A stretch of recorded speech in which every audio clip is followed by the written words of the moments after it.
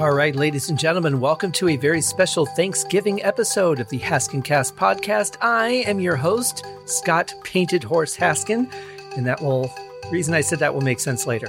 And if you've ever listened to their show, the guys on the Deep Purple podcast do a really cool intros to every show, so I had to throw one in there for myself. Wow, it is Thanksgiving 2019. We're heading closer to 2020. Not much time left now. Of course, everybody's getting fat today and then starting the hustle bustle of Christmas shopping tomorrow if you haven't already done that. I don't know what they do in other countries, what their time is, because ours tends to work around Thanksgiving. I know in Canada, their Thanksgiving is in October. It's done a little bit differently than ours because it's not about what ours started as, which is really kind of a horrible thing to be celebrating, but we do it anyway. You know, like Christopher Columbus Day. Guy was an absolute asshole, and yet, you know, he quote unquote discovered America where there were already people there. So I don't know how you can discover something where people are already there. But anyway, and we have a whole holiday about that. Banks are closed, like it's a really big deal here. So we do the same thing for Thanksgiving, which again is not based on a very good story. But here's what I like about it. I am a big gratitude person. I love it. I used to have a gratitude journal that I really should start back on, but I would take, you know, like let's say, I don't know, a DVD player. And you look at a DVD player and you think, well, yeah, it's fun. I can play DVDs on it. I can watch movies, you know, I can listen to music or whatever. But then you start thinking about it a little more deeply and you think about, well, somebody had to invent the technology to make a DVD player. And then somebody had to make the technology to make DVDs, which was really an expansion of the CD. So there's really that person to thank. And then you think about all the people that make the components, like the plastic and the transistors and the motherboards and all those things. And then you think about the people that make the power cord. And then you think about the people that made the wall socket and made electricity possible in a home. And when you start thinking about everybody that had to be involved so that you could watch DVDs on this DVD player, it really turns into from this cool little gadget to, wow, this is kind of an amazing piece of history right here because it took so many people to turn this into a thing. And if you start looking at all your stuff like that, it's really hard not to appreciate everything on just a massive level. And when you think about everybody that had to work on some component or work together to make this thing possible for you to have and for it to serve whatever function that it does in your life. So I really need to get back to that because I really enjoyed it. And you know what? I mean, it made everything else so much lighter. Like, you know, the harder parts of a day, you're like, yeah, but you know what? I'm grateful for so many things. And here's why. And you start going back to that and it makes difficult situations a lot easier to get through. And it's just a wonderful thing to me anyway. So if that's something that makes you happy, feel free to adopt it. And, you know, it's not just Thanksgiving. Like we should be thankful all year long, every day for what we have. There's always people that are so much less fortunate. Yes. But there's also just the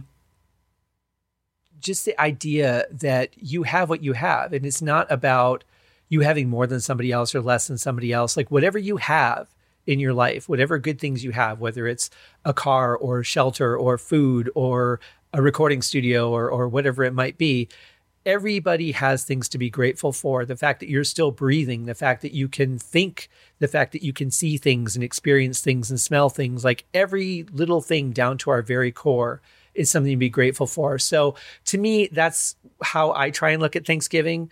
I tend to look more at like people than I do. Well, no, that's not true because I think about people all the time. I don't know. I just try and make it something special because it's a big celebration. I don't want to focus on the horrible, stupid things that the the idea of the holiday was actually based on.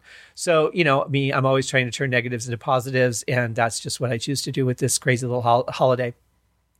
But speaking of things to be grateful for, bar none, my biggest influence or hub of influences, I should say, as we all know, is the band Deep Purple.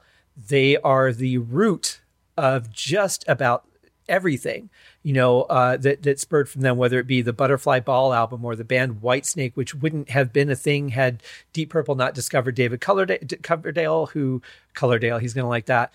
David Coverdale, who had just taken a risk one day and said, you know what, why the hell not? And sent an audition into one of the world's biggest bands because he heard that they were looking for unknowns. And, you know, it's really amazing when you start to think about all the little subtle things and any one decision could change anything.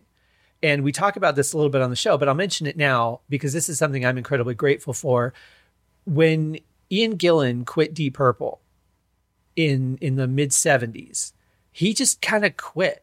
You know, he wasn't going to go back to singing. And it wasn't until Ronnie James Dio wasn't able to attend the Butterfly Ball concert that Roger had written. Roger Glover, who is probably bar none my biggest influence as a musician. But it wasn't until Roger reached out to Ian to sing one of Ronnie's songs in his absence that Ian was so well received. I mean, just a huge ovation for him walking out onto the stage, that he decided that maybe it was a mistake to leave the business, and he came back, and now he's back with Deep Purple. They've been together in this lineup for, I'm not sure what year John left the band, but it's been quite a long time that Don Aries played keyboards. He's been the most recent addition. Steve Morse has been the guitar player for over 25 years, quarter of a century in that band. And, you know, it all started with Roger inviting Ian Gillan to sing a song for Ronnie James Dio at the Butterfly Ball. So those are like the little things that I'm grateful for, like those just random little things that you just do to either solve a problem or because you think, well, this would be a good idea to do. And you don't think about the huge changes that those things might make throughout the course of history by one simple little decision. Just earlier today, I was actually listening to an interview with Roger Glover that I had never heard before. And he was talking about, he started out as a guitar player, and he was talking about how he really, really wanted to join a band. And so he wasn't a very good guitar player. And he said that the band he wanted to join didn't have a bass player. So he said, well, I'll just take off the first two strings of my guitar and I'll play bass. And then he, you know, fell in love with being a bass player. And that moment right there, that one decision in time, changed everything. I mean, without that, Deep Purple wouldn't have been the same. There would have been no episode 6. Rainbow may or may not have even existed. I mean, who knows? But that one split-second decision just changed the course of history. And we do that in our lives all the time, whether we think about it or not. And that was the basis of my album, Twist of Fate, which I'll hopefully be re-releasing in the next, year or two. It's going to be a big project. So I don't know when I'll have time to actually sit down and work on it. But that's kind of the basic idea of that, of just taking like one simple decision. And if you'd have gone this way, what would have happened? If you went that way, what would have happened? And that kind of stuff just used to drive me nuts. So I wrote the album to get it out of my system, and it worked, which I'm also grateful for. So Deep Purple has been sort of the hub of influence, and they started with all of their different things. Roger with skiffle music, John Lord with Beethoven. Beethoven was also a very big influence on me, not just as a classical music composer, but just the way that he felt and moved music forward.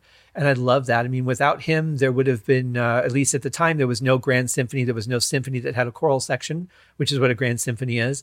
And he was the first composer to do that with the Ninth Symphony, which is probably the most famous, one of the most famous pieces of his, but certainly the most famous symphony ever. And it's just those little things that change the course of the world that you do out of just whatever reason. So I'm grateful for all those things. Definitely grateful to the members of Deep Purple. I've had the pleasure of meeting Roger Glover. I also had the pleasure of meeting Ian Gillan. That was very brief. Nearly met Steve Morse, but have not. I've met Graham Bonnet, who sang for Rainbow. Everybody that I've met has just been absolutely wonderful. And I'm hoping to meet some more, of course, as time goes on. You never know who you'll run into in life, especially if you put yourself in the right position. So that's always a good thing to do when you have the opportunity. So I had always been, I've run out of interviews to listen to. I've heard them all. I've seen all the documentaries. I've listened to all the, backstage antics and all that. There's nothing left. And then I was searching for Deep Purple interviews because there might have, you check from time to time because there might be something new. And I came across the Deep Purple podcast. And I was just so excited. I'm like, what is this? I had no idea. They were already a couple episodes in. I'd never heard of it. So, of course, I just eagerly jumped in. And while I had my reservations at the time, because they were looking at things from an angle that I was not used to seeing things. I mean, I've been listening to these guys since I was a kid. I figure it was around 82 or so that Deep Purple came into my life, coming from being a fan of Rainbow. Then I found the lineage of Ritchie Blackmore and Roger Glover, and became a fan of Deep Purple. And then they just took over the world for me. And you just get used to certain things. Like you used to, this is just how the song was written, or he played it because he played it. It doesn't matter why. And these guys were pointing out things that I just didn't. I don't know if I didn't want to see them or I just ignored them because I've just been listening to this for so long since I was not as knowledgeable as a composer, but they've really helped me see things in a different way. And I really appreciate that. I'm experiencing all this music in a new light that I've been listening to for, the majority of my life. So let's see, I was born in 1972. So I was like around 10 when I discovered Deep Purple. And so it's been a long ride since then, and I'm still enjoying the music they put out, still enjoying their shows. Had a great time seeing them at the House of Blues in September, and hope to get to see them again before they're done. So anyway, I had a great time talking to these guys. I really appreciate both of you for working with me through the scheduling issues. We're in 3 different time zones, so it was a little challenging for us to get together. But thank you very much for helping put all that together, guys, for hanging in there through the technical issues, because we did have some technical issues on the show with Skype, and they just at one point couldn't hear me. And but we worked it out. So the show might be a little choppy in a couple of places where we had the technical issues, but overall it was a great conversation. I think we could have gone on for hours, and I appreciate it very much. Also, before I bring on the interview, I want to throw a shout out to my friends Brandon and Brendan at The Levity Show on Apple Podcasts, who invited me to be a guest on their show this past Saturday. And I had a great time talking to them. Their episodes are like an hour and 20 minutes or so, kind of around where mine are. But we just kept talking and talking. It turned into a 2-hour plus episode. I think it was almost 2 hours and 20 minutes. And definitely looking forward to going back on their show at some point. This was episode 6 for them, which is ironic for the band that Roger and Ian Gillan were in. But the magic number for podcasts is kind of 7 episodes. It's like most people can get to 7 episodes and then it just kind of fizzles out. So they're about to hit their 7th episode. I'll have a link in the show notes. Let's give them some love. Go listen to the show. It was a great, great conversation about so many things. They're both on-stage comedians, and Brandon is also a composer and an artist as well. And he's a really good guy. They're both really good guys. I just met Brendan yesterday and went right before we did the recording, and I had a lot of fun. So let's give them some love. Let's show them some support. Let's show the Deep Purple podcast some support. Go to their page, listen to some of the episodes. They're hilarious. They're really enjoyable, but their deep dive into these things is just so much more than I ever knew. And I kind of considered myself an expert on Deep Purple, but you know what? I'm not. And I can fully admit that there's so much that I never even learned about these guys. So thank you guys for bringing that to us. And without any further ado or any more of me rambling, except to say, check out all the links in the show notes for the Deep Purple podcast, for the Levity Show, for Movies Making a Difference, for the promo that I'm doing from Mental Sauna 3 Christmas Inflections, and for Chase McKenna's charities. Let's help them all out, including me. Have fun, guys.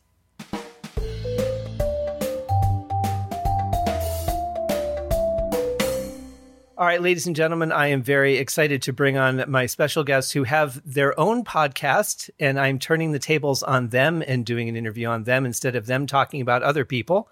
And so I would like to join with them in a conversation about my favorite band and one of theirs, Deep Purple. The hosts of the Deep Purple podcast, Nathan Trying to Burn the Sun Beaudry, and John Like a Never-Ending Wheel Mottola. What's going on, guys? Hey, not much. We're good. I like that intro. Thank you. Sorry, I'm just in a Dio mode after listening to your podcast episode. Today, I listened to the 3rd episode in the Butterfly Ball quadrilogy that you're doing. I love this deep dive. I've learned so much from you guys, and I thought I knew a lot, but you guys are teaching me tons. I love it. Wow, thanks. Yeah, thank you so much. Yeah, we're learning a lot too. That's kind of why we got started on this crazy endeavor about 6 or 7 months ago. Well, I one of the things that fascinated me the most in this episode of the Butterfly Ball, not today's episode, I think it was last week's, but that there was a Judi Dench version of this album. I would have never in my mind fathomed that. Yeah, that's something I uncovered literally weeks before recording that. And just looking, I saw this, it looked exactly like the Butterfly Ball album, but it was like a whitish cover. And I said, well, what's that? I've never seen that version before. And I looked and said, oh, narrated by Judi Dench. Well, how about that? Yeah, that's just, I at some point I'm going to have to hear that, but I think it's going to have to be one of those things where I'm ready to expose my brain to that. It's a lot. It is. But the Butterfly Ball has always been one of my favorite albums. And the fact that you guys have dedicated so much time to it, I really love and appreciate. I actually went back and listened to your first couple of episodes, and you were joking around that the Butterfly Ball might take between 5 and 10 episodes of your podcast to do. You were not far off. Yeah, thankfully we're a little bit more concise than that. Yes, absolutely. If I remember right, I think I had the LP version that I got sometime in probably the mid 80s, I want to say, and then the video cassette of the movie. And I remember being quite disheartened by about half of the movie, and I loved the other half. John, have you had a chance to watch it now? Just with Nate on the podcast, and in real time, I guess, when we were doing the podcast for the next episode, which that hasn't come out yet, right, Nate? No, yeah, that'll be out next week. Yeah, so we're kind of like in a weird time warp now. We're like probably 4 or 5 episodes ahead. Yeah. So I just watched it for the first time, like I think it was last week, and I can't say that my reaction was much different, like from yours or Roger Glover's or anybody else's when we saw the movie. It was really out there, but the concert footage was amazing. I would love to interview a couple of those actors and just see what they thought of that whole thing. I can't imagine that they went out there going, oh my God, everyone's going to love this. This is going to be a hit. Yeah, I remember when I was a kid and I'd play video games with my cousin, she would, like, as she was like trying to like move her character around with like her Atari joystick, she would like crane her neck to like see, like she'd look around the thing on the TV. And that's how I felt watching that movie. Like I wanted to look past the footage and see if I looked behind the TV, could I see the concert again? Right, and not see these people in frog suits. Yeah, it was sad at best. I mean, I appreciate the effort, but if you're going to do it right, or just don't. I would have been much happier with just the full concert and nothing else. Yeah, I would do anything for that footage. Oh, absolutely. Oh, yeah. It's got to be somewhere. I mean, they wouldn't have just filmed parts of the concert. It has to be in existence. It absolutely has to exist in some way, unless they destroyed it, because they were kind of reckless about stuff like that back then. But yeah, they really were. In fact, I'm amazed that Roger was able to go back and do a lot of those 25th anniversary mixes off the original master tapes, because who thought they would even be found, let alone in any condition to be used? Yeah, they just like delete that or erase them and use them for the next session that came in. Right. Or in Ian Gillan's case, he just destroys everything after it's not going to be released. No, I don't even like to think about that. It's painful. You know, though, there is a value, I think, at least for me, in that there was, I think it was the Shade 68 box set, where there is a portion of Fools where they're still writing the song, and Gillan is kind of just like vocalizing over it and trying out some words and phrasings and different things. And you really get an insight into the process of writing that they had that you don't get if you only hear the final product. Yeah, that stuff's great. And I as somebody who's like a collector, I love to hear all that stuff. And I remember when that Made in Japan 3 CD set came out, John, didn't you pick that up? Yeah. And you got to hear everything that was recorded for Made in Japan? Yeah, that was pretty cool. We get to hear Richie Butcher Smoke on the Water for 3 nights in a row. In 3 different ways. Right. Well, what's interesting is I think, I remember hearing an interview with Roger years ago where he said the first night we were up there like 5 puppets because we knew we were being recorded. And I think it shows when you finally get to hear the difference between the 3 nights. I definitely think it gets better as it goes. Yeah, you eventually just get used to the fact that everything you're doing is being recorded. And especially after that first night, you play every song once and you say, okay, worst case, we've got one version of every song, so now we can do whatever we want the next 2 nights and loosen up a little. Exactly. Yeah, you have your safety takes and then you're good to go. Yep. So you're looking at this through the eyes of people who enjoy music, but you're also both musicians. Is that right? Correct. Yes. So what do each of you play? Well, I play guitar mostly. I can play a little bass. And I sing as well. So that's was my primary functions, like back in the day when Nate and I used to record music together. So we dabble in a little bit of everything. So I did like those as my primary instruments. And how about you, Nate? Guitar, bass, keyboards, and drums, and a little singing. We recorded some. We recorded quite a few little different projects back together when we were in our teenage and early 20s. Well, early 20s, early 20s and teenage years. Mm-hmm. Yeah, and well, you're going to have to release that so that someday somebody can do a podcast on your music. Oh, God help us. I owe you guys an apology, because when your show first came out and I saw it, I think you had 3 episodes out when I found out that it existed. And I was really excited, and I started listening to it. I'm like, God, you guys are so harsh. Why do you want to do a podcast on this band? You sounded like you didn't like them. But what I realized, the value of what you were saying is you made me look at this music with a completely different perspective. Now, I'm edging up towards 50, and I found Purple, I want to say in 82, I think was when Rainbow had their Live Between the Eyes video. And that was how I found Smoke on the Water, which was how I connected with Deep Purple. So I've been listening to this music and just accepting it as is for so long. And then you guys are like, well, I don't know why Richie's playing that. That doesn't even make any sense. And I started thinking, you know what? That doesn't make any sense. Why is he playing that? So I have to thank you for getting me out of that bubble and showing me the songs from a different perspective.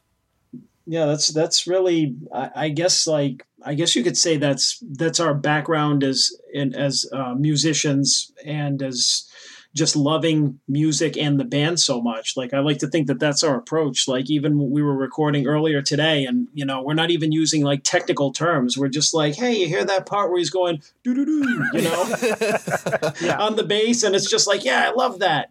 And it's just and some of the things we're like, it's the first time that I'm listening to a lot of this stuff, just sitting down and listening to it, because a lot of times I'll listen to things while I'm around the house, I'm in the car, on the way to work. So it's like I'm always like doing something else, but we're like sitting here with headphones on, listening to it, and I'm picking up all sorts of different stuff that I never did before, and some of it I haven't heard in quite a while, because it's not part of my regular rotation. So it's like that really, we get to revisit it, or in my case here, a couple of things I've never heard at all, and we're just drawing all these cool comparisons to like other things that they've done, like before or after, or like stuff that sounds like other things. And it's just really, it's really cool to be doing this, and like to hear Nate's point of view and us bounce stuff back and forth.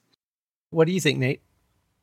Yeah, we grew up together listening to this music, and really John exposed me to a good foundation of a lot of this. Like, he's probably responsible for getting me into a lot of this. And then we branched out on our own and had our own kind of interests. And I think through listening to it together, we've created this sort of lore and, inside jokes sort of things that we have about the different musicians and their personalities and things. And I hope that everyone understands it comes from a place of love. And I think if you can't laugh at the stuff that you love, it's a shame, because even though we poke fun at pretty much all of these, whether it's Coverdale or Gillan or whoever, we're always poking fun at these people. And now I'm in a weird place where I have to deal with it on a personal level. So we've got Mo Foster here, who we, on one of our very early episodes, brought up the fact, he was just listed in the credits as doing the finger pops on Old Blind Mole. And we just had this running joke about like how the heck did they pick him out of anybody? Like, oh, Mo Foster, and John said, oh, somebody probably took a look at his fingers and said, hey, let me take a look at those sausage links. Oh yeah, we got to get you in the studio to do these snaps. Right. And so here we are calling him sausage fingers for the past like however many months, and I get an email from Mo Foster saying, hey, I've been called many things in my life, but never sausage fingers. And I'm just like, reality just hits you right in the face, and you're like, oh my God, I can't believe Mo Foster heard us just goofing around like that. And, you know, you kind of think, and he was very good natured about it, and having, it was very happy that he wasn't offended by that. And I'm glad, and I hope everyone realizes that, even if we are joking around about, you know, Richie and his pilgrim hat and beating up cameramen or whatever he's doing, that it comes from us being fans of all of these people. Oh, I think so. Because you do it in such a lighthearted way. I mean, if you were doing it with any kind of aggression at all, I could see it would be taken that way. But how many podcasts does Mo Foster get mentioned on? You know, that's probably one. Well, two now, but that had to be pretty cool because every little bit that goes into a piece of music is just as important as every other bit. And that finger snapping actually really brought out that song. That made it have a feel to it like no other song on that album. Oh, sure. And nobody could have done it like Mo with those fingers, you know? That's right. Yeah. Well, just wait till you get David Coverdale on the show after the... that would be a dream come true. That's awesome, that he responded to you guys. That's you're getting attention from the band. Yeah. That's it's great, and he is an absolutely incredible bass player, and we both always really loved his work on, particularly on Butterfly Ball and on Wizards Convention. So we're really excited. I'm really hoping to get him on for an interview. Oh, that would be fantastic. Yeah. It's tough because, you know, the ones that are still active are incredibly active, like Whitesnake, Purple, they tour extensively. So to try and find any time to pin them down, I mean, we've been trying for weeks just to schedule this, and we're not going anywhere. I'm not playing shows in Rio de Janeiro or any of that. But. Exactly. But now what's interesting, though, is that you guys until recently really hadn't had the chance to see the band live. And now you have. Do you look at the music any differently now that you've seen how passionate they are when they're on stage? Oh yeah, I mean it's it was, I don't even know like where to start, because I didn't know what to expect. I mean, this was like their farewell tour, and they're all a lot older, so I was wondering, okay, I wonder what the quality of the show is going to be like. I mean, I knew it was going to be good because it was getting great reviews. But when I saw the set list, I'm just like, how is like Gillan going to sing some of these? Because he's in his 70s, and these are parts that he sang when he was in his 20s. And it was pretty amazing. They were really good because they kind of adapted the music to where they're at now, but it didn't lose any of the power that it had. Like they did really great versions of it now. And it was just great. You know, I'm bopping my head along to it, and I'm like, you know, rocking out being like, oh man, they're playing Bloodsucker. This is awesome. You know, right. And I wasn't thinking like, oh man, Gillan is croaking this out. He sounds terrible. Like, yeah, he didn't like hit the high notes like he used to, but I mean, he knows how to work around it. And, you know, just like I saw Whitesnake several months ago, and Coverdale's voice isn't the way it used to be, but he works within the range that he has now as he's gotten older. And it doesn't sound like they're trying to strain or fake anybody out. They're just doing it the best they can now, and that's what makes it good, I think. I think so. And I think the fact that even Purple has acknowledged, like, we'll do this until we either can't do it or until we think what we're delivering is a subpar product. And obviously they feel that they're still in good enough form. And when I saw them here in September at the House of Blues, I was blown. It was probably the best I've ever seen them. And I've been watching them perform since Perfect Strangers. So wow. To see them now in their 70s, just as blisteringly talented and performing at top notch on stage, it just warmed my heart to think that, you know, you can still do that there's really no age to music. Yeah, absolutely. Yeah. And I mean, you know, it would have been great to have like, I mean, if I could get in a time machine and go back and see them in like, you know, their early 70s, that would be great. But, you know, it was still cool to say that I saw Ian Gillan doing the kooky old uncle dance, you know, instead of hitting the bongos. You know, that was just as much fun because it's like, look at him. At the show that I went to, I think I told you this story, Nate, was that can't remember what song it was, but they started the intro to it. and he came out from backstage, and then he kind of looked around and he put his finger up, and then he was like, wait a minute, and then he walked back, and then he came out and he held his microphone up like, whoops, forgot this. And it was like and it was hysterical. It was great. It wasn't, you know what I mean? It didn't look like he forgot his microphone, but he's just like, oh, well, like he didn't care, you know, He was just having a good time. And it was a good time. You know, that's not how you would think like they would do that back then, but like, that's the whole point. It's not back then, it's now. And so, you know, I'm just enjoying it now. Well, and there's a clip somewhere on YouTube of one of the first shows they did after the newest album, Infinite, came out. And they were doing the title track or the opening track of the album, and Ian forgot the words, and Roger just looked at him, and Ian said into the mic, he goes, I know.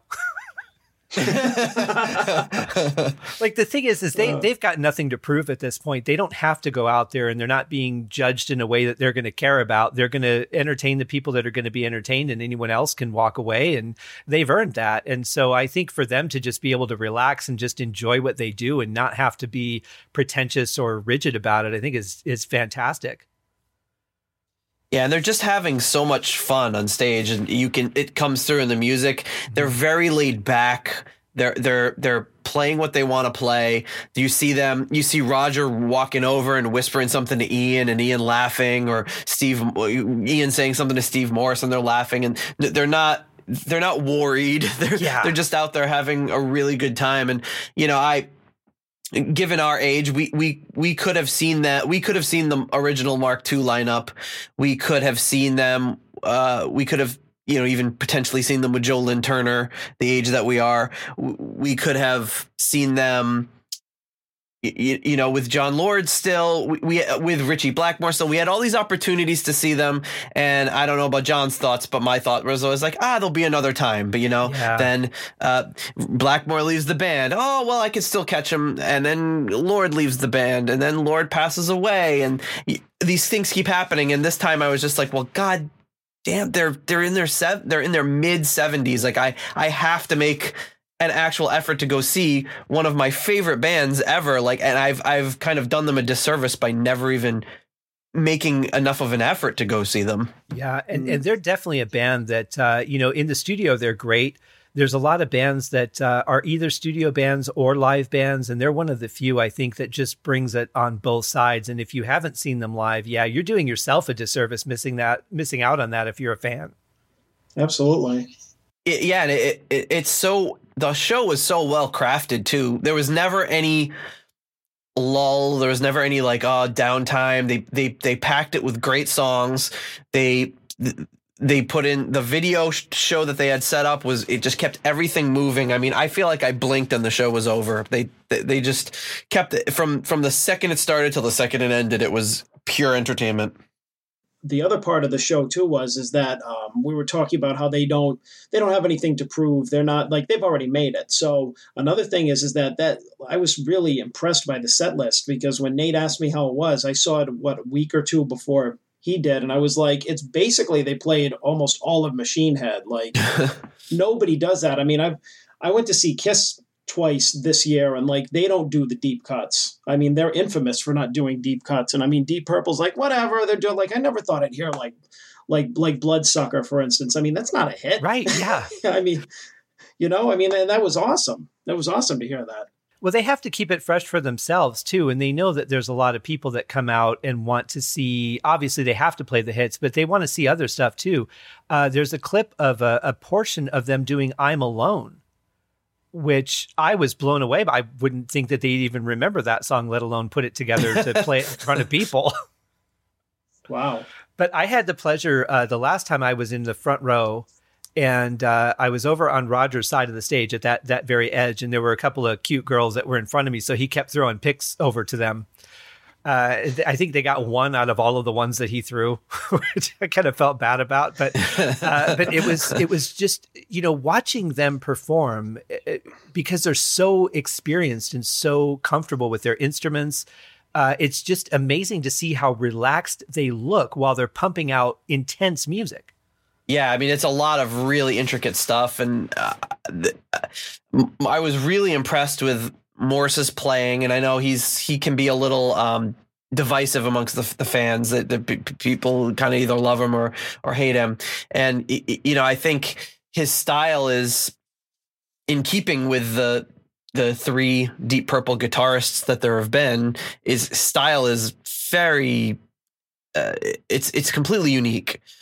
And he's not like this typical shredder. He's not up there doing sweep arpeggios and finger tapping. He has a very unique style, and it's created this new sound for them that works really, really well. And I said it on the show as well. I think Don Airey was the standout for me. The guy is just incredible. And I'd always known about him through Rainbow and mostly through Ozzy growing up, and never really thought much about him because those were different sorts of bands. But hearing what he does in Deep Purple and diving back into his earlier stuff, was the Coliseum and all that, like, wow, what a player he is. Incredible. Well, there's something I noticed with Don this time, because I've seen him a few times now, and something I noticed this time that I hadn't really before. It's like a lot of, when you watch him play, it's almost like he's pushing his fingers together and just chopping at the keys like a child. But what you're hearing come out of it is just the most amazing stuff. It's like the visual does not match the audio at all. Yeah. Yeah. Similarly with Morse, he has such that strange right-handed picking technique. It looks awkward, but it doesn't sound awkward. He makes it work for him. But yeah, it's just such great players. Just so impressed with the whole show. Well, I've always said throughout the years that I've never found anybody that feels music the way that Ritchie Blackmore does. I mean, the way that he puts the feeling into his back lines, his solos. There's so much depth to it, and I would have never thought that I would like another guitarist as much. But I have to say, at least in my opinion, Steve's given him a great run for his money. Especially with when you guys get to the newest album and you hear like Birds of Prey, there's such emotion in the guitar in that he's another one I have to say is really just in a class on his own. Yeah, I mean, it really depends on what what style you're looking for, because you can't compare Ritchie, Tommy Bolin, Steve Morse, because they're all great, but they're all really different. So it's like Ritchie brought that really kind of like he started the whole neoclassical like metal guitar movement, and Tommy Bolin was just really, I don't even know what to call him. I mean, he was just like this really kind of he did everything. I mean, this really jazzy, like, hard rockin' player, and then you have Steve Morse, who, like, Nate just put him on a class of his own, where he's like really he's really good, but he's not like your typical shredder, but he's really technical and really good. And they all fit in Deep Purple in their own way. So it's like, you can't, I think it would be like, comparing just all of them is like not even fair. Like, you can't just go like, oh, well, he's better than Ritchie. It's like, I think they're all excellent. Oh yeah. Yeah. And I mean that more from just an enjoyment perspective. Like, Eric Clapton, I think, is a great guitarist, but when I listen to his writing, it doesn't inspire me. Whereas like Ritchie and Steve and Tommy too, I wish I would have gotten to hear more of Tommy. I wish they would have done one more album, but but yes, like listening to those guys really inspires me as a musician and as just a fan of music. Whereas I can't say that with a lot of other guitarists. And it's interesting that they all three ended up in the same band. Yeah. Yeah. And I think even more importantly than the styles of how they play and everything, and people get caught up on, and every interview with Ian Gillan, people are hounding him like, would you ever consider playing with Ritchie again? Yeah. Like, let it go. It's not going to happen, and it's not going to be good for anybody. And it's so apparent. We were talking a few weeks ago on one of our episodes about that Hell or High Water, where Ritchie doesn't come out for the beginning of Highway Star, and he's upset about the cameraman. Then he does come out and he throws water on Ian Gillan's wife and all this crazy stuff. Like, I love Ritchie and everything, but it wasn't good for Ritchie. It wasn't good for the band. And you can see just by the looks on their face on that video, which was, I think, 93. Yeah.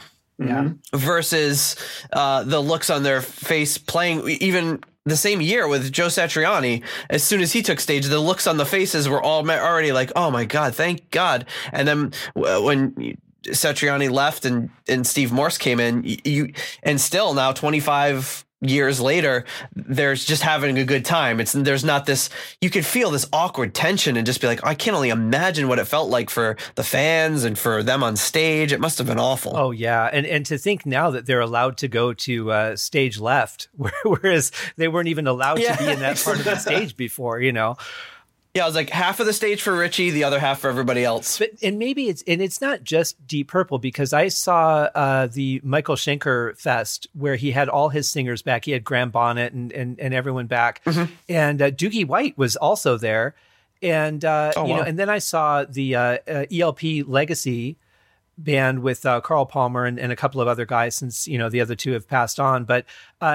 Both of those bands, like watching them perform live, they love being up there. And there's a big difference between watching their videos when they were like serious about performing, and now they're just as good, but they're having fun with it. Yeah.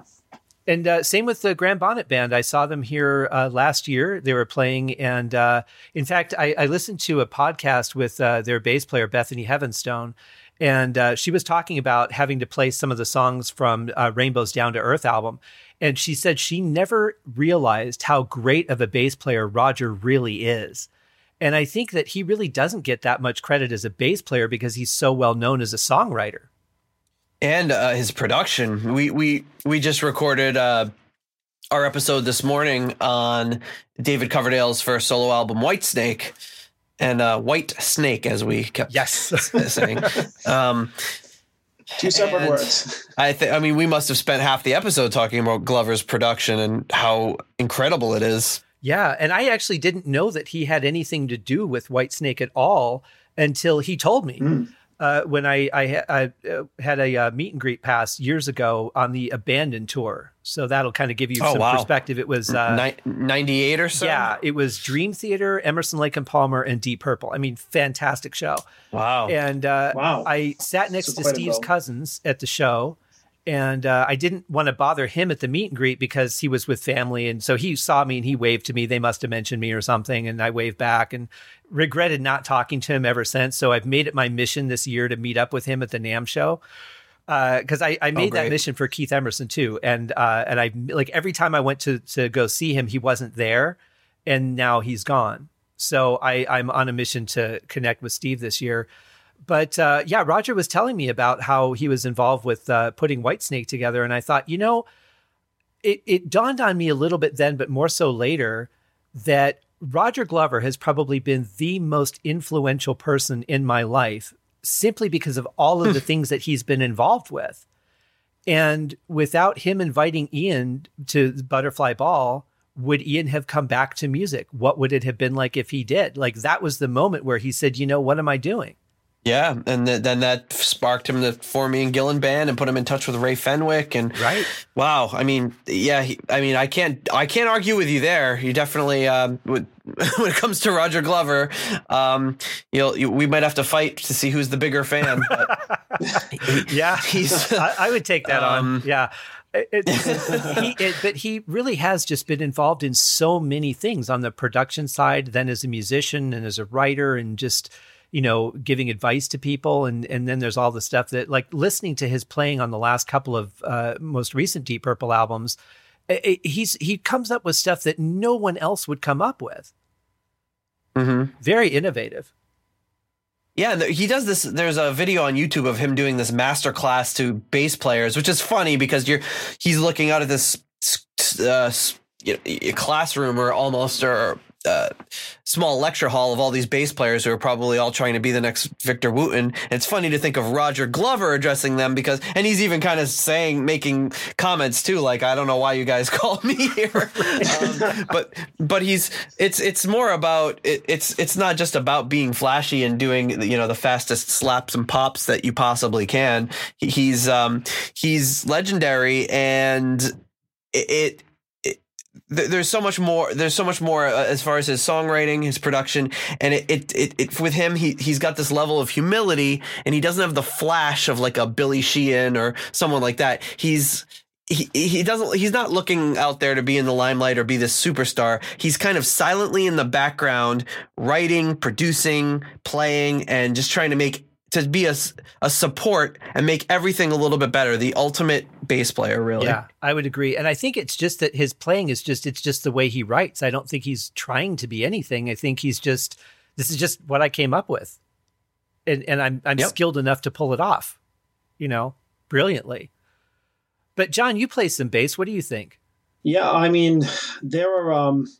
I'm not as I'm not as good a bass player, but I can definitely appreciate a good bass line and a good bass player and everything. And I think that it's there are a lot of you need people like that. There's something to be said for a great songwriter. I don't think that people appreciate that enough because a lot of people are just they love the musicians and the personalities and the people out front. But, it's just I think the average music fan, they don't really appreciate the producer or the songwriter of a great song or somebody that, brings you that, that whole package. And I think that, Roger Glover is definitely an unsung hero, not with us, but right, with most other people. Yeah. But yeah, he's definitely unique. And I always thought that, the best players don't have to be, necessarily the most skilled. I mean, Nate and I talk about it a lot. I mean, just turn on YouTube and just look at any one of a million of these people that are half our age or a third of our age. And they're just playing circles around us, what we can do now. And it's it's amazing. There's just so much, talent out there. It's impressive. It's very impressive to watch. Yeah. And I subscribe to a lot of those channels and love watching their videos, but am I listening to them on my drive into work? Right. Yeah. Well, I think there's another component too, is that when I remember watching some of Terry Bozzio's drum videos and thinking, wow, this is some really impressive stuff. But what can you do with it musically? Where would that fit into a song or, any kind of a piece of music for a film or something? I didn't see a lot of application for it. As impressive as it is to watch, it's drum solo only type material. And I think from some of the guitarists that I've looked at, I kind of feel the same way. It's really good for soloing and looking impressive. But like you said, I wouldn't put that on and listen to it on the way to work or the store. Yeah, exactly. There's a few of that style guitarist that I really like. I'm a huge, probably my favorite guitarist right now, or maybe of all time, is Guthrie Govan. Have you ever listened to his stuff? I've not. Oh, he has all of the technical chops to blow your mind watching him play. But also from being able to play to a song, he is just absolutely unbelievable. And I could send you a few links to a few of my favorite songs by him. Yeah. But he does all instrumental stuff. He doesn't really, but he's in this band called the Aristocrats, which is basically one of the best guitarists, bassists, and drummers that you maybe never heard of ever, all together playing. And that sounds like that might become, again, it's not for everybody to listen to that, but it works so well. And some of his solos, and he has a ton of videos on YouTube of him just teaching and being here's how how to practice your bends and how to bend effectively and all of this really simple stuff. He's got this musicality about him. It's almost like he's got the feel of a Dave Gilmour, but the technicality of the absolute best shredder you've ever heard. Well, I'm looking forward to seeing this.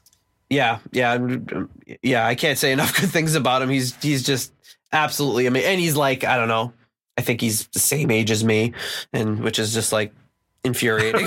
Right. Well, it's worse when it's a little kid, right? Like some 7-year-old kid goes out and warms up to this amazing Mozart piano sonata, and she's like, okay, I'm ready to play now. And yeah, there's enough of those on YouTube to make you feel bad. Yes, exactly. Well, before I tell you guys my Roger Glover story, I want to ask John. Now, I know that you're a big fan of Kiss, and I've not really connected with them. There's a few songs I've liked here and there, but I've just not, for some reason, really connected with them. I will say that Gene Simmons is probably one of the most intelligent people out there. I love listening to him being interviewed when he's not on the arrogant side of things, when he's just speaking about something.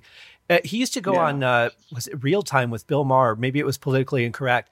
And I was blown away. Oh, the old Politically Incorrect show, I think. Blown away by how intelligent he really is. And the more I started listening to it, you can really hear it in the music. And I started to gain respect for them as musicians and songwriters from that. And now we have a whole KISS miniature golf course out here. I heard about that. Yeah. Yeah. I haven't gone there yet. I keep going to the Twilight Zone one because that's just a really bizarre, trippy thing to do. But yeah, how did you connect with KISS? I mean, I was always into, I was just always into music. So, it's a kind of the same way that I discovered Deep Purple, I think, was just like, through, just reading magazines and like looking in the tape and the CD stores and everything. And just when the newer bands at the time were listing their influences, or they were posting about like the quote older bands, like, KISS intrigued me because I was really started off being into like glam, like Poison and Motley Crue and that kind of stuff.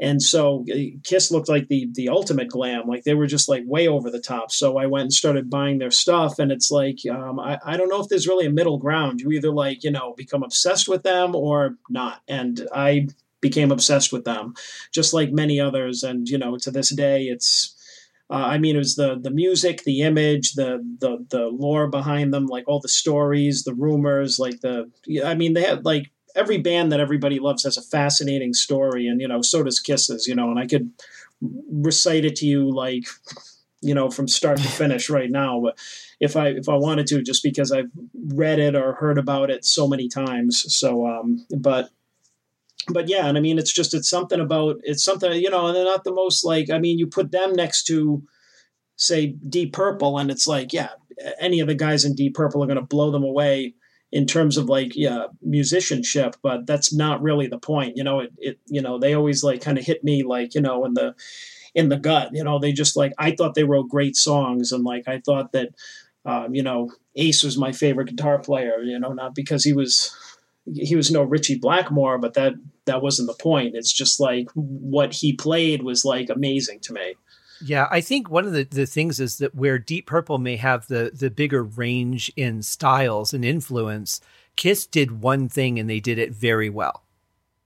Yeah. And they went through a lot of struggles too. People, I don't know if people really realize the depth of everything that band went through to keep going. They really, a lot of people, they're criticized for like kind of following trends throughout the years, because after they took the makeup off, it's like, well, then they tried to become really glam and then really pop, and then they tried to become grunge, and then they put the makeup back on and reverted back to that. But it's just like, if you look at what they did, they were always kind of like, they started by like following trends, I think, by doing the glam thing and then kind of going over the top with it. And that was where they really innovated. But then they, just like many other bands, to stay relevant, they really kind of like, got on board with the trends of the time or the music of the time, which, they were in. And, they really kept it interesting, because I think if they kept releasing like the first, the classic first 6 albums over and over again, it would have been boring. So without those left turns, like the, doing like a kind of power pop album, concept album, getting heavy, getting really kind of 80s, getting kind of pop again, it wouldn't have been interesting. And now we have so much good and interesting stuff to listen to. And that's what I really love about them now. I would agree with that. I remember when they had, I think it was at a Halloween special that they did, or... the Paul London 76. Yeah, I remember when that came out, because that was the year that the lunch boxes and all the dolls and stuff started to, they were genius marketers. Yeah. And that was the first year I think people started dressing up as them for Halloween at school. So yeah, that was a fun time for sure. But yeah, they're definitely a solid band, and it's really impressive to see everything that they've accomplished. I'm going to have to give them another chance at some point, because I know I'm missing out on something. So I really appreciate you elaborating on that. Yeah, thank you. It's, I've discovered more stuff about them like in the recent years too. Like there was like 80s albums, like especially the 80s stuff. Like I couldn't stand it because Nate and I were having a conversation like earlier and maybe even like last week about that 80s production, and like, you know, he can't stand it. Like I can there's a lot of it that I don't like either, but I can like look past it. Like there were some Kiss albums from the 80s that I was just like, not like back burner, like I'm not into them, but like now I can like, if I'm in the mood for that kind of vibe, like I really love like 80s music, or like, you know, 80s like pop and new wave and stuff, if I'm in the mood for it. And you know, if I'm in the mood to hear that kind of production or that kind of Kiss, then I'll put that on. And then in my playlist, if something from like the 70s comes up, I'll be like, nope, because it doesn't fit with it. And I'll just skip right by it and, you know, go right to get my 80s fix. And I have a lot more deeper appreciation for those albums because, you know, and a lot of the stuff too, they've played, or other musicians involved with them have played like on the Kiss cruises, or they've gotten kind of all-star bands together and kind of revamped, you know, some of these songs. And when you hear them live and you hear like the actual songs and you hear them being played and not just hear them on the old albums from like 30 something odd years ago, you're like, wow, this stuff is really good. So, and I mean, it is. Well, I think one of the things that we've really lost is that personality to the either the trend of the day, like you said, that 80s sound, or the individual albums themselves. I mean, if you look at In Rock versus the sound of Fireball versus the sound of Machine Head, every one of those albums has a personality. And if you knew the album decently well enough and you heard a track maybe that had been left off, you'd know which album it came from because of the way it sounds. Whereas nowadays, everything just sounds too perfect and too pristine.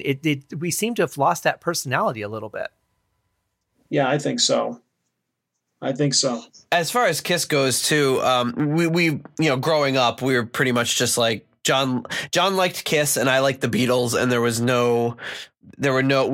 neither of us would bend an inch in either direction. It's like, Kiss sucks. The Beatles suck. And that was just kind of, you know, cause we were, you know, 14 and dumb, and that's, you know, just, everything had to be an absolute. Right. Yeah. And I never really thought I would appreciate Kiss, but this past year of doing this podcast and thinking about music in a different way, in a more critical way, funny, looking at music in a more critical way, I think has made me more open-minded to things I just was so quick to write off and just say, no, that stuff's no good.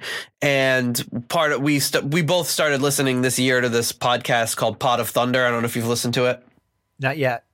It's if you're going to listen to one podcast, don't listen to us. Listen to Pot of Thunder. They're I mean, they only have one episode on a Deep Purple song, but they started off just doing every single Kiss song, an episode on every single Kiss song, and they got through almost 300 episodes. Wow. Finished the Kiss catalog after all that time, and then decided, well, we're going to start doing random songs, and they just kind of pick random songs. And that's how we found them, because they did an episode about Getting Tighter. Oh, okay. And that was the first episode I heard, and I was like, wow, these guys are great. They're funny.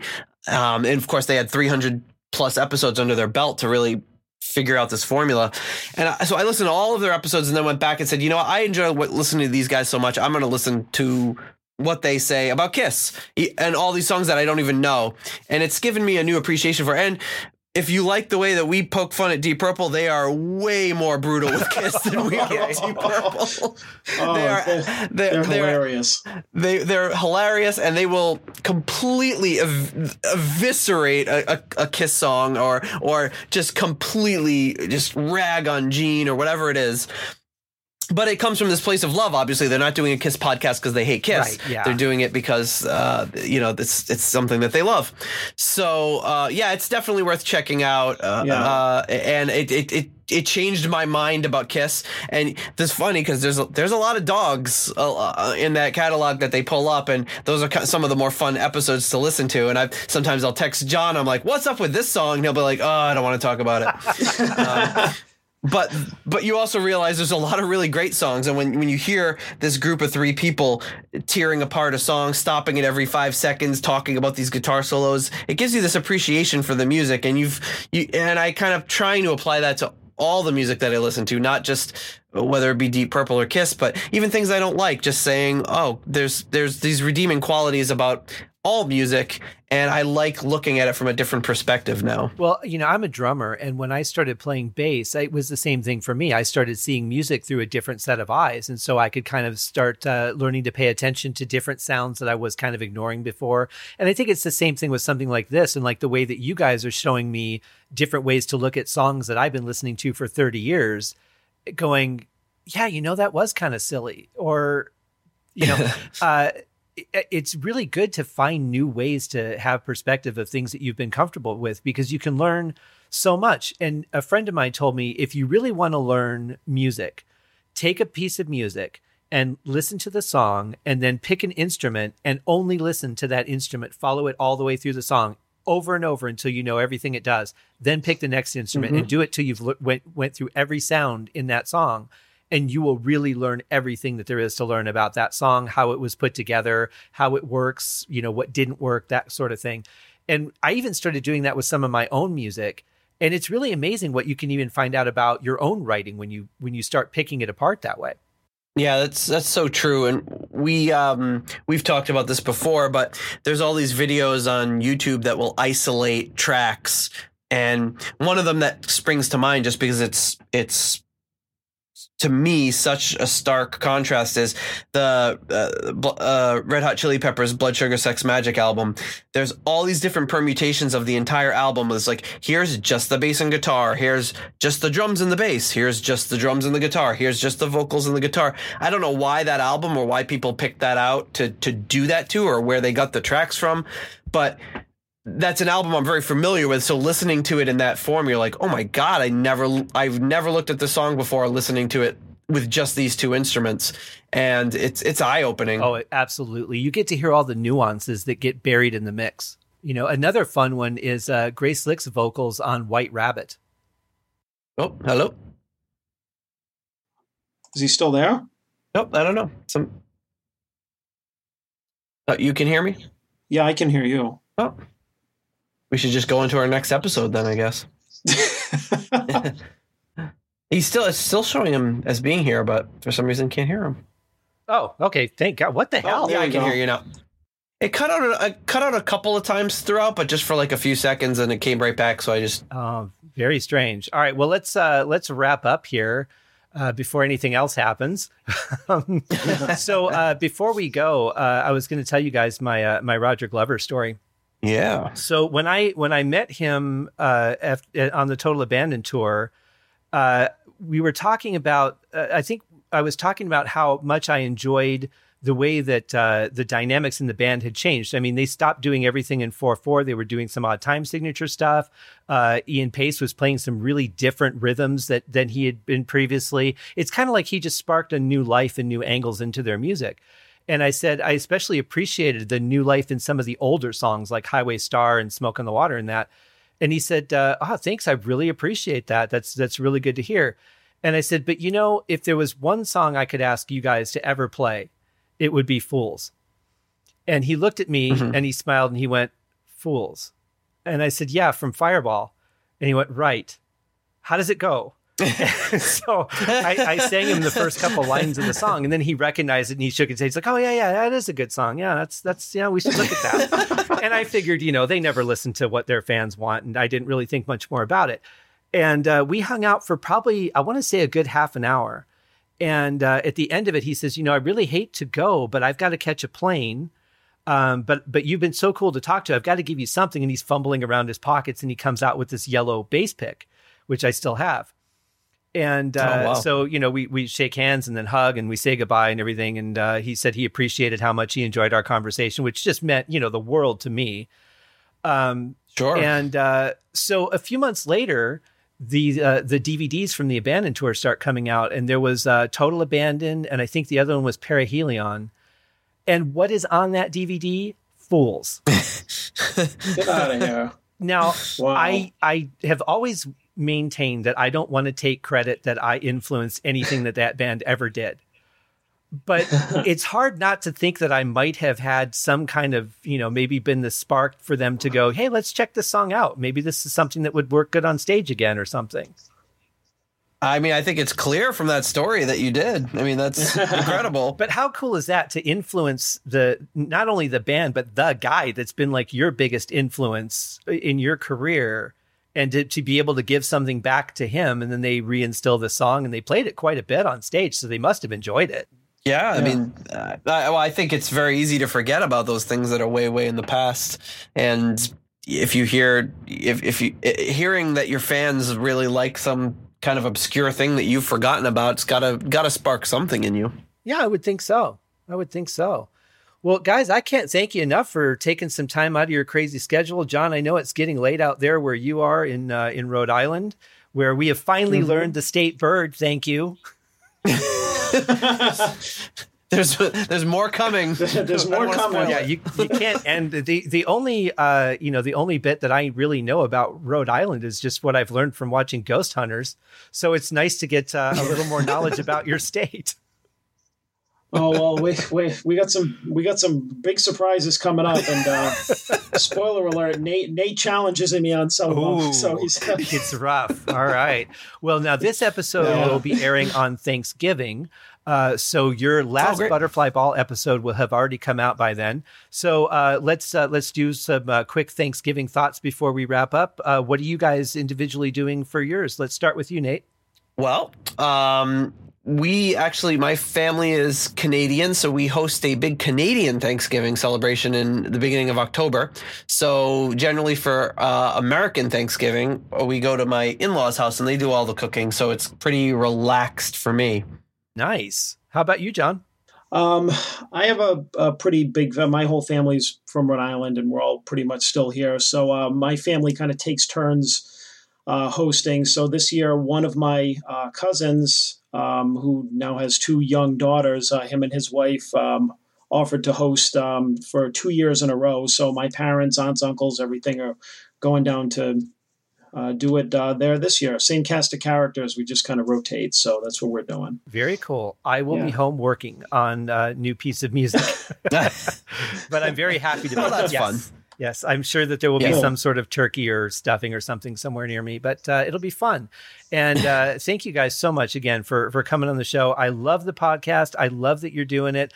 I'm so glad that somebody finally did it. I actually thought about doing a Deep Purple podcast, but I was so torn between the fact that I knew that every YouTube episode would probably get kicked out. And, if it was just going to be me, then there wouldn't be much fun in that. It's just me reviewing someone else's work. So, but you guys are doing a great job. Keep it up. I look forward to it. It's the best part of my Monday. Oh, thank you. Awesome. Thank you so much. Thanks, Scott. Appreciate it. Have a great holiday, guys. We'll talk soon. All right. You too. Okay. You too. Thanks. What a great time I had talking to these two. Thank you guys so much for coming on the show. Everybody go check out the Deep Purple podcast. You can find it in all the places. I listen to it on my Podbean app. Because they host my site. And so I try to listen to the majority of things that I can on there. And I'm almost up to like their top level of podcast listening. So that's kind of cool. I'm sure you get absolutely nothing for doing that. But thank you guys for coming on the show. Everybody, please take a moment, check out the Deep Purple podcast, check out the Levity Show, and check out those links on my website. And thank you guys so much for joining me. Have a happy Thanksgiving. I'm grateful to all of you that listen, share, like, put comments in, email me, and mostly share and rate the podcast because that helps me get the information out to other. There's also that donate button on my podcast page on my website. So check that out if you want to help me buy some new equipment to make the show even better. Happy Thanksgiving, guys. Cheers.